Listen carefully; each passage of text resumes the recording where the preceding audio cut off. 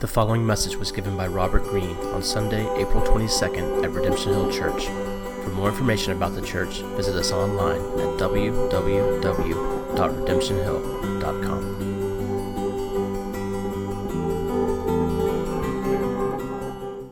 Every single Sunday that we gather together here, it's our prayer as we open up God's Word that God would, by His Word, together with His Spirit, expose our hearts to the reality of who the real Jesus is.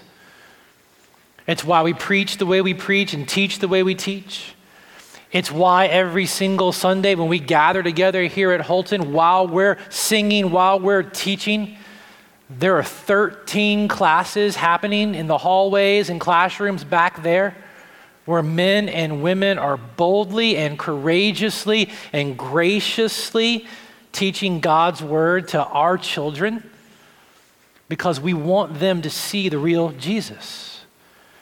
It's one of our highest privileges as a church to come alongside the parents in this church family, to come alongside the countless conversations and prayers that are prayed in your homes, over your food, in those bedrooms, in the stillness of the evening, to come alongside of you as you plant seeds of gospel truth in their heart that your children may too come to see and respond rightly to the real Jesus.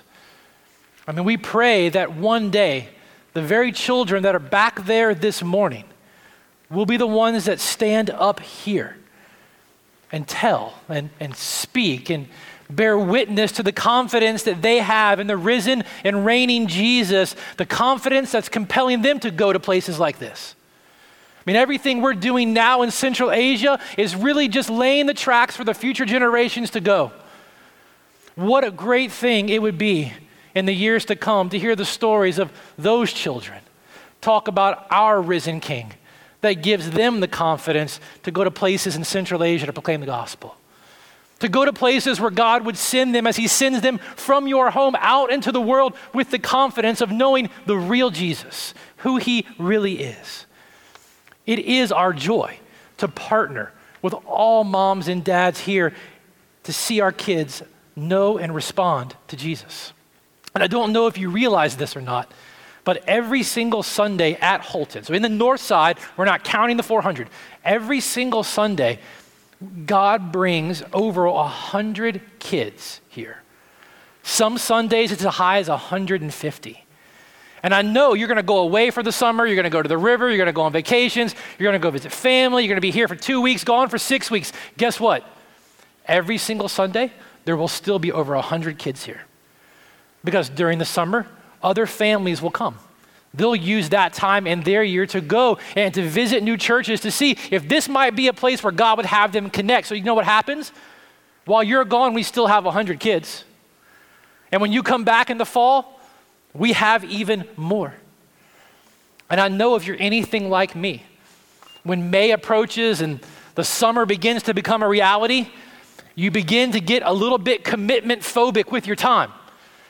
I don't know what's gonna come. I don't know what I'm gonna miss. I can't commit to too much. But if you have lovingly partnered with us and served in Redemption Hill Kids, and if you've not yet responded to Ryan Burns' gracious email towards you asking about your availability for May through August, let me just encourage you to go ahead and respond to him. Talk to him, and here's why. Right now, we do not have enough people to have our full class offering in May through August quarter. Not yet. But I know a lot of you are like me, and you're trying to figure out what's gonna come here and what's gonna come there. Let me just encourage you. Please go ahead and respond to Ryan. We want to continue to partner with families here with the hopeful expectation that God will bring new life out of these seeds being planted. So please, follow up. Let him know just a few of the weeks you know that you can do it. And for those of you that have not had the opportunity to serve alongside your church family and teaching the kids here the glorious truth of the gospel, let me just encourage you, take that connection card that's in your worship guide, write down your name, say, I'd love to learn more about being a part of this during the summer, and drop it off in the boxes. Lest you be too intimidated by this, let me just help you a little bit. We have wonderful teachers who will help you become acclimated to the classroom and how to engage with kids. And let me be even more specific with that. Young men in here, if you have not yet gotten married, if you've gotten married and you do not yet, by God's grace, have children, let me inform you of this.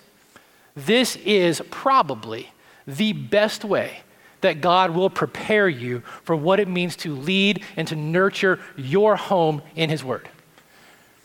I was not prepared for the reality of what it meant to nurture and to lead my family in the home in God's Word, even though I do this. It's an entirely different thing to stand up here with this and talk to you than to sit down with your child and do the same thing. Spending time with people learning how to communicate God's Word to children is one of the most beneficial things you will ever do, not only for your future, but for your heart and present now.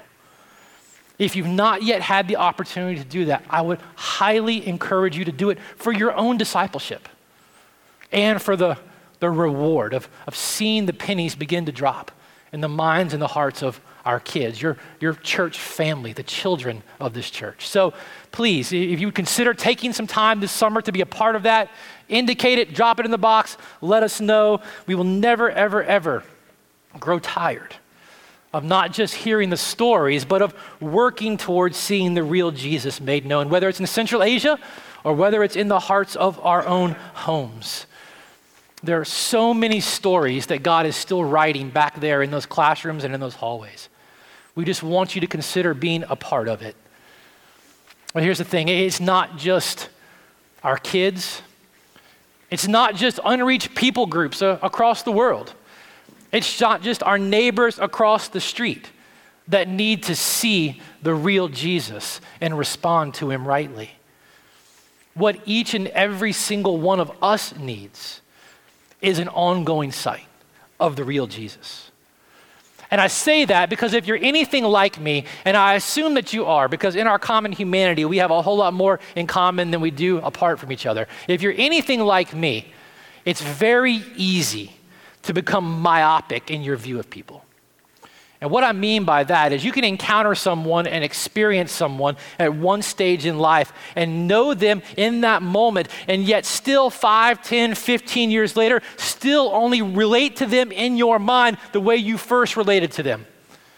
How they have changed and who they are, it's hard for you to even see because you still see them where they were. I mean, we planted this church 10 years ago, and there were people who are still a part of this church who were 17 years old, freshmen in college. They're now nearly 30, married with multiple kids and great jobs. I still see them like they're 17. That they're still struggling with the same problems they were struggling with when they were 17. And I have this view of who they are based on my experience of them then. It's very easy for us in the church to even do this with Jesus, to become very myopic in our view of who He is.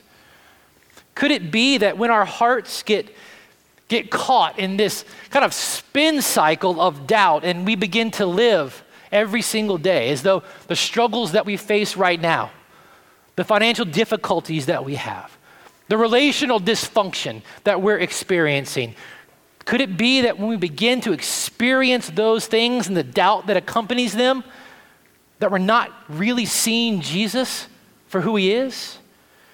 When we believe that those things have the last word on our reality, that somehow we're not quite rightly seeing the real Jesus, that when joy seems elusive, and in moments of honesty, we would have to admit that even as His disciples now, we would own the fact that we're really not great reflections of our heavenly citizenship here. Could it be that we've lost sight of the real Jesus?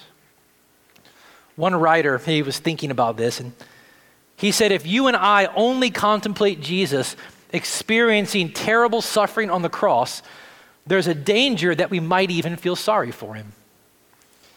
Jesus does not want our pity. He wants our worship. He wants our adoration. He wants our celebration as the rightfully installed King of the universe. Contemplating the resurrection and the glorification of Jesus helps us to recognize Jesus for who He really is. This is why we're taking the entire month of April to consider why, as Jesus' disciples, you and I should be excited about the resurrection. We want to see Jesus as he is. We want to see Jesus rightly. We want the promise of God that as we see him, God by his grace and spirit will conform us increasingly into his image and likeness. We want to see the real Jesus. So what difference then does contemplating the resurrection make in how we actually see him? If you've got your Bibles, open them up to the Gospel according to Luke. Luke chapter 24. I'm throwing a curveball at you this morning. We've spent our time so far in John chapter 20, really considering that first Easter Sunday Jesus spent with his disciples, connecting that to that last evening he was with them before the cross in the upper room. But I'm throwing you a curveball this morning. If the resurrection is, as we have been saying for the last few weeks, the most often neglected or overlooked aspect of the gospel, then the most often overlooked and neglected aspect of the resurrection is Jesus' ascension.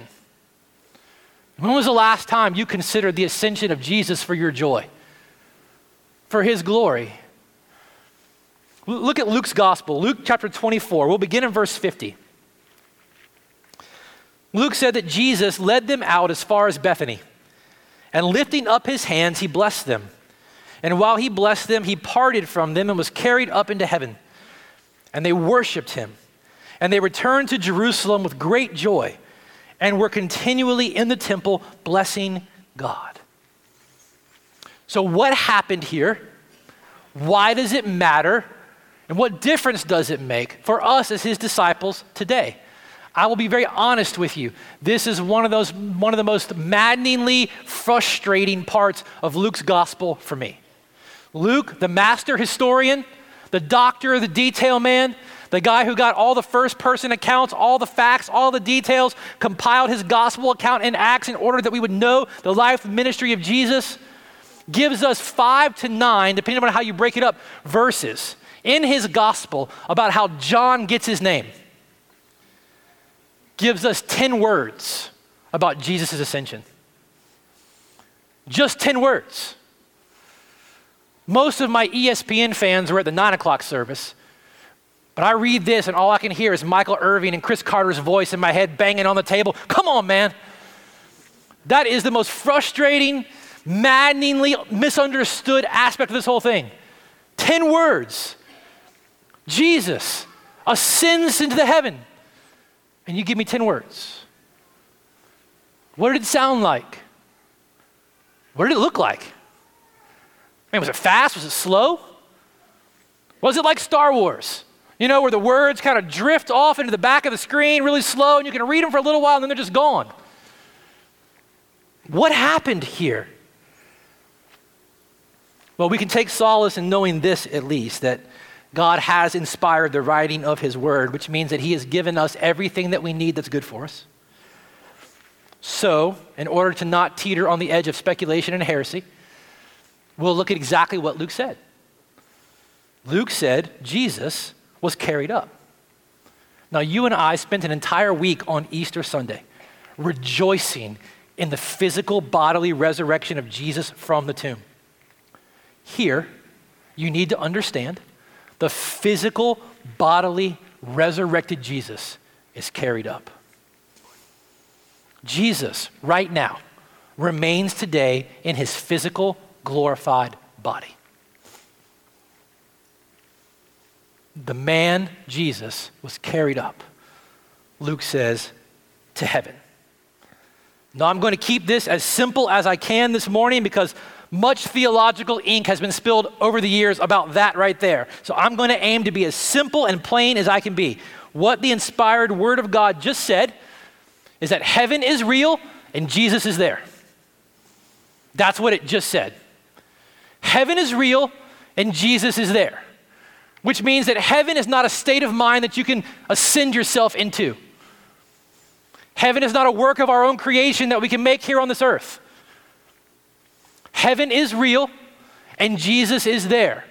And if you give yourself any time this week at all to contemplate what Luke just said and begin to dig around in God's word, you're going to understand that this is some of the best news that you could ever have for your joy, because from the moment that Adam and Eve were cast out of the garden for their sin, humanity was never able to enter the presence of God. But now, by virtue of Jesus' sinless life and sacrificial death, the resurrected Jesus, in his full humanity, lives fully and joyfully in the presence of God the Father. That's tremendous news for you and I. And we can explore that another time. But why would the ascension in itself, why should it be a source of our excitement? More specifically, look at the disciples' reaction. Look at verse 52. Luke records that they worshiped Jesus and returned to Jerusalem with great joy, and were continually in the temple blessing God. How is the ascension of Jesus, this oft forgotten aspect of his resurrection, the most overlooked aspect of the gospel, the catalyst by God's grace for the right worship of his Son and joy in our hearts?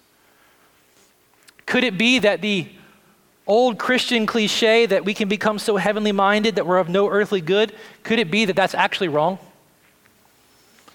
And not just wrong, damaging to our joy?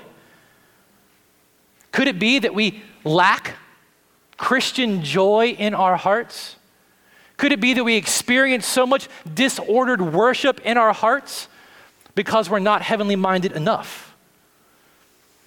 Because we're not consistently gazing upon the real Jesus as he is? What if we together lifted up our gaze to consider how Jesus' ascension produces joy and the right worship of him in our lives? If we're going to do that, you've got to start by realizing something. And you have to understand this. In his ascension, Jesus was going to heaven for a very specific reason. Now, the reality of that is carried in the word ascension. And so we've got to talk about how you and I understand that and what's being said here. When you and I talk about ascending, we think very physically and very spatially, right? So I'll give you an example. If you were to go to London on vacation and you were to take a tour of Buckingham Palace, if you had the right amount of money and the right guard was there at the right time, maybe you could pay him just enough money to allow you to ascend the steps before the throne and sit down in it. Maybe. And you would have literally ascended to the throne of England. But your relationship with the people of the country is not impacted at all. But when we talk about ascending, we think very physically and spatially like that. The word actually carries a much greater meaning to it in itself. To ascend, specifically here, thinking about ascending to the throne, it means that your relationship with all of the people is transformed and affected. In Jesus' ascension, everything about his present relationship with creation is changed. In his ascension, Jesus is being coronated, King of Kings, Lord of Lords, King in the highest possible sense beyond our capacity to even imagine.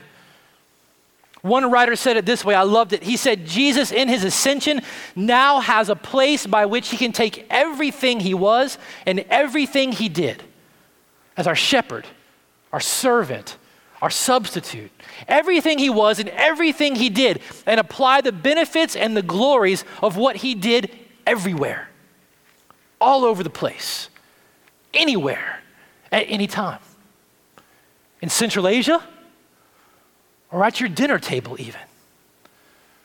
The ascension of Jesus is the coronation of Jesus as King of Kings and Lord of Lords. And so we've got to understand what that means. Flip over to Ephesians chapter 1. We've gone here a couple of times in the last couple of weeks. This is one of Paul's great prayers for the church. And I want you to hear how Paul talks about this exaltation and coronation of Jesus as he is right now. Ephesians chapter 1, we'll start in verse 18. Paul says, I pray that the eyes of your heart may be enlightened, in order that you may know the hope to which he has called you, the riches of his glorious inheritance in his holy people, and his incomparably great power for us who believe. That power is the same as the mighty strength he exerted when he raised Christ from the dead. Now you might remember, that's the power we talked about last week, that Jesus promised. In his resurrection, part of the promise he made to his people was a new power. And we talked about that last week. So this is what Paul's referring to. But now listen to what he says next. He exerted his power when he raised Christ from the dead and seated him at his right hand in the heavenly realms, far above all rule and authority, power and dominion, and every name that is invoked not only in the present age, but also in the one to come. And God placed all things under his feet and appointed him to be head over everything for the church, which is his body, the fullness of him who fills everything in every way. The ascension of Jesus is his enthronement as king. And the enthroned king claims sovereignty over everything. You see, it's right that we talk about Jesus as our shepherd. It's right that we talk about Jesus as servant. It's right that we talk about Jesus as sacrifice, as substitute, as example. Yes and amen. We should never lose sight of Jesus the way he is. But right now, the real Jesus is alive and reigning as King of Kings and Lord of Lords for his glory and your joy. This is who he is. Did you catch what Paul said about Jesus' current reign as king? He said that God, in verse 22, placed all things under his feet and appointed him to be head over everything for whom? What's it say? For the church. He rules over all things. He has all dominion, all authority, all sovereignty, all right, and all majesty over all things for you, for us as his people. It means that there's not a power or a principality or a subatomic molecule that is not under his authority. Friends, the enthronement and exaltation of Jesus as King of Kings and Lord of Lords is the sure confidence that every single one of us has to get on an airplane, to fly across the country to a place in Central Asia and to proclaim the good news of the gospel. He is King of Kings and Lord of Lords. Everything is under his authority. The reality of his enthronement, it's not just the foundation of our confidence in proclaiming the gospel. It is the foundation of our confidence that in all things, God is actually for you. That God is actually for you. You and I have sat with one another countless times. You've sat with friends, I know. I know friends have sat with you during difficult times. And at some point, one of you has turned to the other and said, you know what? All things work together for good to them that love God, to them who are called according to his purpose. Do you realize that that is only good news because of the ascension? Because Jesus has been enthroned, King of Kings and Lord of Lords, because all authority, power, might, majesty, and dominion has been given to him and all things are under his feet, it's only because of his enthronement as King of Kings and Lord of Lords that you can know with confidence that he is working out all things together for your joy, for your good, and his glory. The ascension and enthronement of Jesus is the sure confidence that you and I have that God is actually for us in all things. So what's this King of Kings and Lord of Lords doing, as Paul said, at God's right hand? Well, literally, he said Jesus is sitting down. Did you see that? Did you hear that when Paul was praying? What's he doing? He's sitting down. Jesus sitting down is a visual picture, giving physicality to the words that he proclaimed on the cross when he said it's finished. The King of Kings and the Lord of Lords is sitting down because the work he came to do is done. The work of atoning for our sins is complete. The record of our debt has been canceled. That Jesus is seated means he has completely atoned once for all for your life, or as the writer of Hebrews says, he has put away sin by the sacrifice of himself. The King of Kings and the Lord of Lords, he's sitting down in his authority. But I love how R.C. Sproul helps us to see exactly what this King of Kings is really doing. He says that in Jesus' ascension, Jesus assumed the scepter of the king, that place of authority. But he also wore the garments of the high priest. In his ascension, our King of Kings not only took his place in the palace, he took our place in the sanctuary as well. See, the writer of Hebrews says in Hebrews chapter 6, verse 19, that you and I have this as a sure and steadfast anchor of the soul. That is one of my most favorite pictures in the Bible. He just said that you and I have the surest, you can't conceive of anything more sure, the surest anchor. That thing which holds you fast. Regardless of the circumstance, regardless of the storm, regardless of the wind, nothing can move you beyond this. You have the surest anchor for your soul to steady you. A hope that enters into the inner place behind the curtain where Jesus has gone, he says, as a forerunner on your behalf, having become for you a high priest forever. The King of Kings and Lord of Lords did not just ascend to the throne and take the mantle of authority, he did it wearing the garments of the high priest. Now, if it's hard enough for you and I to understand what it's like to live under the authority of a king in 21st century America, it's even harder to understand this picture of the high priest. So let me just help you understand what's being said here.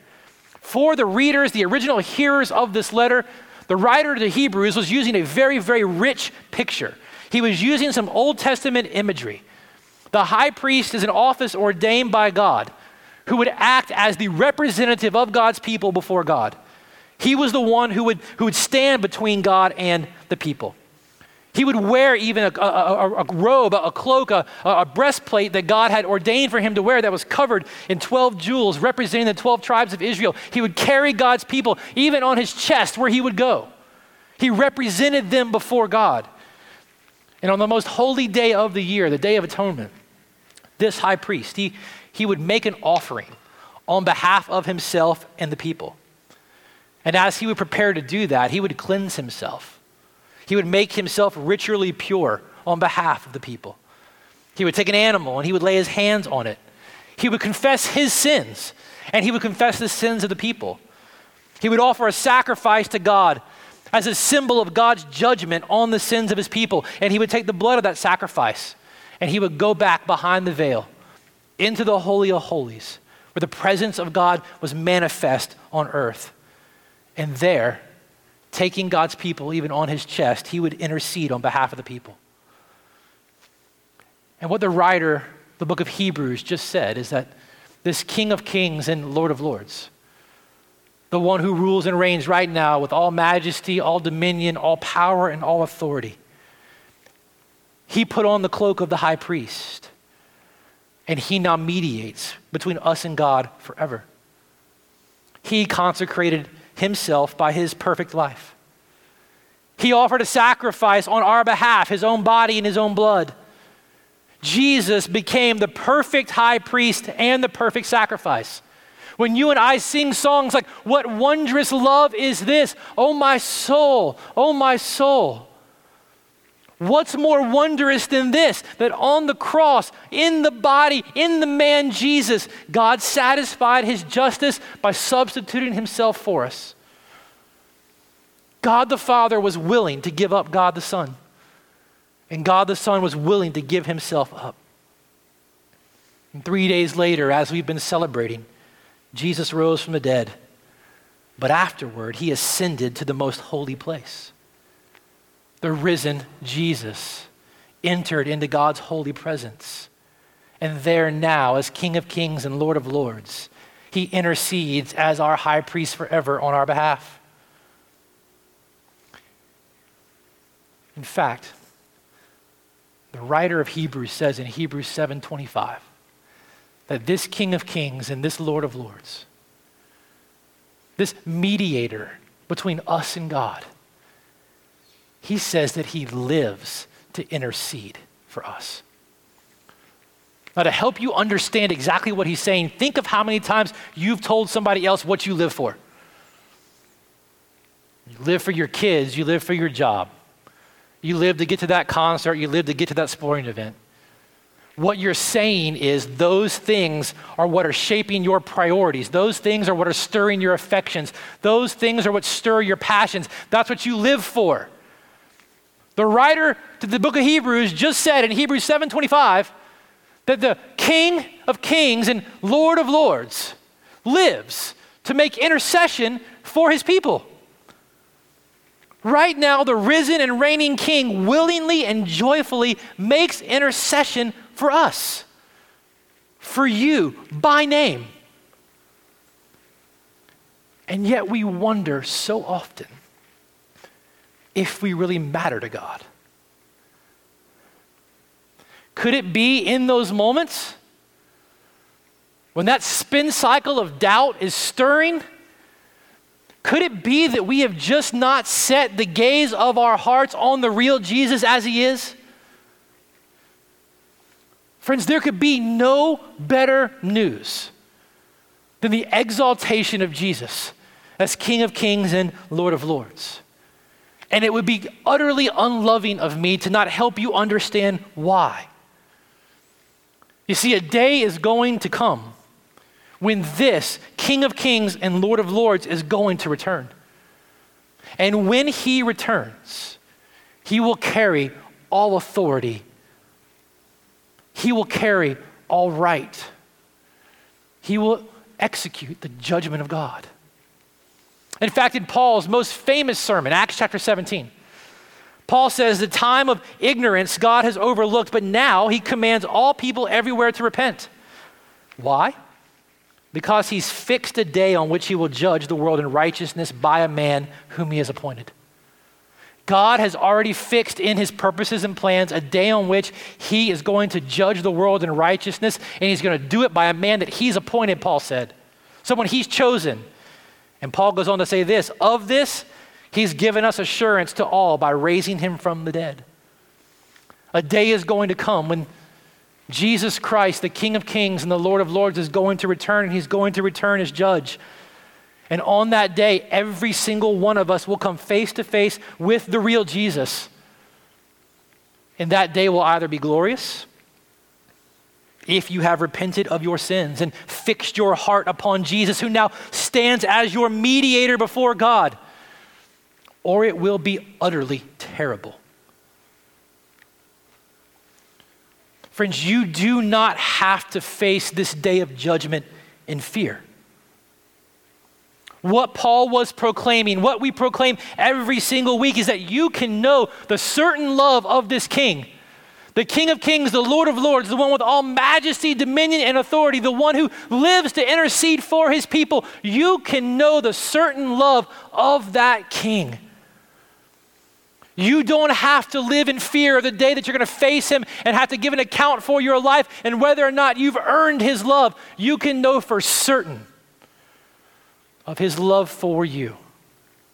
For all, Paul says, who repent of their sins, who recognize their own efforts at self-righteousness and justification, who have bought the lie thinking that you're going to be able to justify before God why you should be with him for eternity. For all who have repented of that and placed their certain hope and confidence in the risen and resurrected Jesus, who died in your place for your sin and was raised to new life for your justification and lives now to intercede for you. You don't have to face that day in fear. You can know the certain love of Jesus on that day, but even more, you can know the certain love of this King for you now. You and I, as Jesus' disciples, get the tremendous privilege and opportunity to help one another daily to set the gaze of our hearts on the real Jesus as he is. You see, to the degree that you and I can help one another fix the gaze of our hearts on Jesus as he is, the ruling and the reigning King, you and I can increasingly come to know in our hearts his certain love for us now. You see, the confidence that you can have that God does indeed love you, that you are his, that you indeed matter to him. You need to understand that that confidence is grounded in the one that sat down. The confidence to know that God loves you, it's not found in how you feel. It's not found in how many books you've read. It's not found in how many verses that you've memorized. It's not found in your emotions, the high days or the low days. The confidence that you can have that the King of Kings and Lord of Lords is indeed for you now and forevermore is rooted in the sure reality that he sat down. Jesus as our risen King and High Priest. It means that our confidence to approach the throne of the King doesn't rest on ourselves. It rests in him. And there is no greater security in that. There's no greater security you could ever come up with better than that.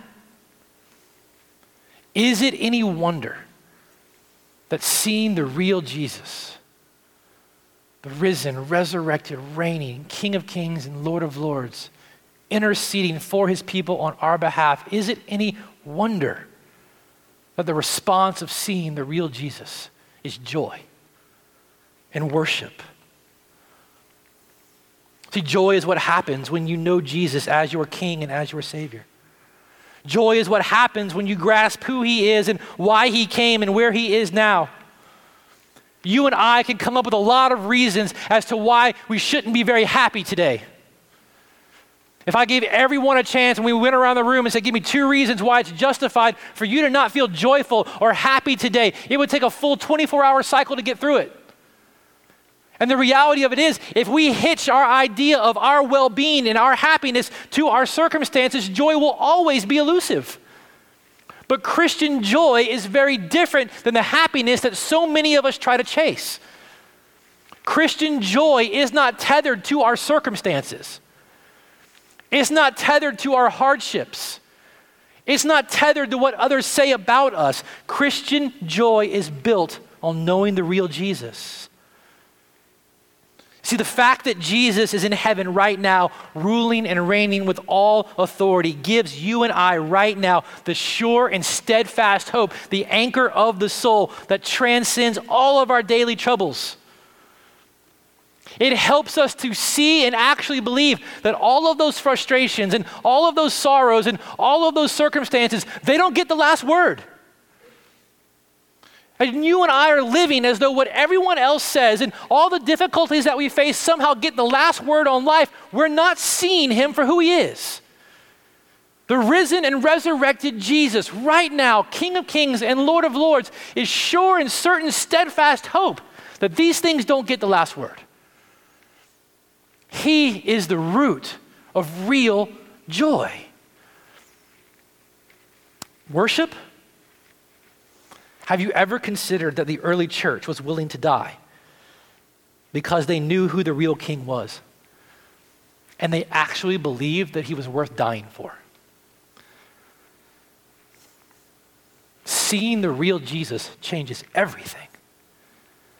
There's a story in David's life where his men came to him one time and they said, David, you're worth 10,000 of us. They recognized who David was. They recognized his position. They recognized his authority. And they said, you're worth 10,000 of us. Friends, how much more so is our heavenly King worth? Seeing him there, seated, enthroned, King of Kings and Lord of Lords, for his glory and your joy. How much easier should it be for you and I to surrender our ambitions and our plans to him? Seeing him for who he is and gazing upon the real Jesus rightly, it makes it makes the sound of being counted worthy to suffer for his name sound entirely different. Seeing Jesus for who he truly is, it's seeing the real king and knowing that he's worthy. The only appropriate response to a king like this is worship. What else or who else is worthy to be the center of your affection in your life? I mean, what else or who else is worthy of the surrender of your heart and the bending of your knee? What else or who else went to the cross and died in your place for your sin, was accepted by God and raised from the dead and seated at the right hand of God with all authority, majesty, and dominion for your good? What else? Who else? Getting in a picture, in the eyes of our hearts, getting sight of the real Jesus as he is. It changes everything. Friends, you and I, we need to lift up our gaze. We need to help one another as much as we can, as long as it's today, to lift up our eyes, to look up and see the real Jesus enthroned. All majesty and authority and dominion under his feet for us.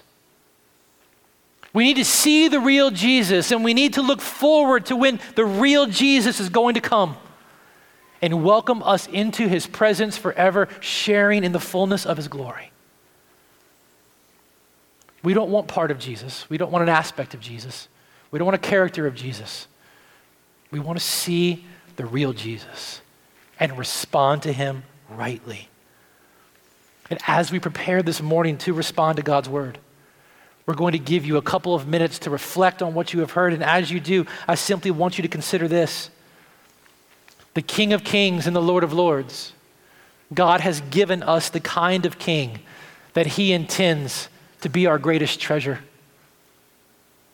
This is the kind of king that we have.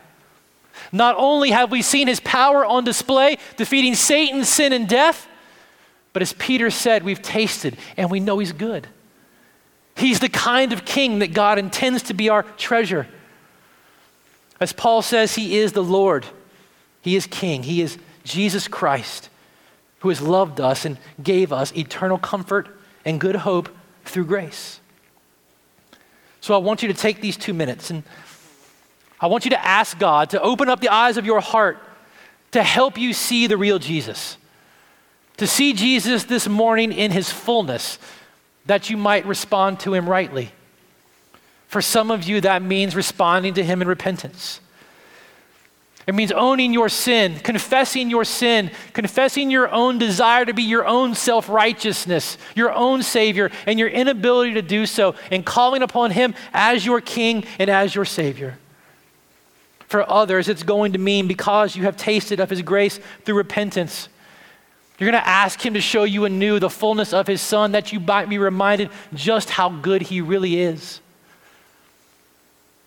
And then together, for those who have repented of their sins and believed upon Jesus as King and Savior, we're going to remember his sacrifice in our place, celebrate his resurrection from the dead and his enthronement as King, where he intercedes for us by receiving communion, remembering his sacrifice in our place. We're going to sing, we're going to worship him. We're going to use the mouths and the bodies he's given us to make much of him because he's worthy. And then we're going to be sent out from him to be his people in this place. So let me pray and then we'll respond together. Father, we thank you this morning that you don't hold back from us anything necessary and good for your glory and our joy. And so we're asking, don't hold back. Show us the fullness of your Son. Don't hold back. Show us the fullness of the risen, resurrected King. Lord, we want to see Jesus fully and completely as he is right now. We want to be conformed and transformed progressively by your Spirit into his image and likeness. God, help us to see him. Help us to not be satisfied by anything less. Help us to see the real resurrected Jesus rightly, that we might respond to him with our whole hearts as he deserves. We ask this in his name for his glory and our joy. Amen. You've been listening to a message by Robert Greene given at Redemption Hill Church in Richmond, Virginia. For more information on the church and to hear other messages, please visit us online at www.redemptionhill.com.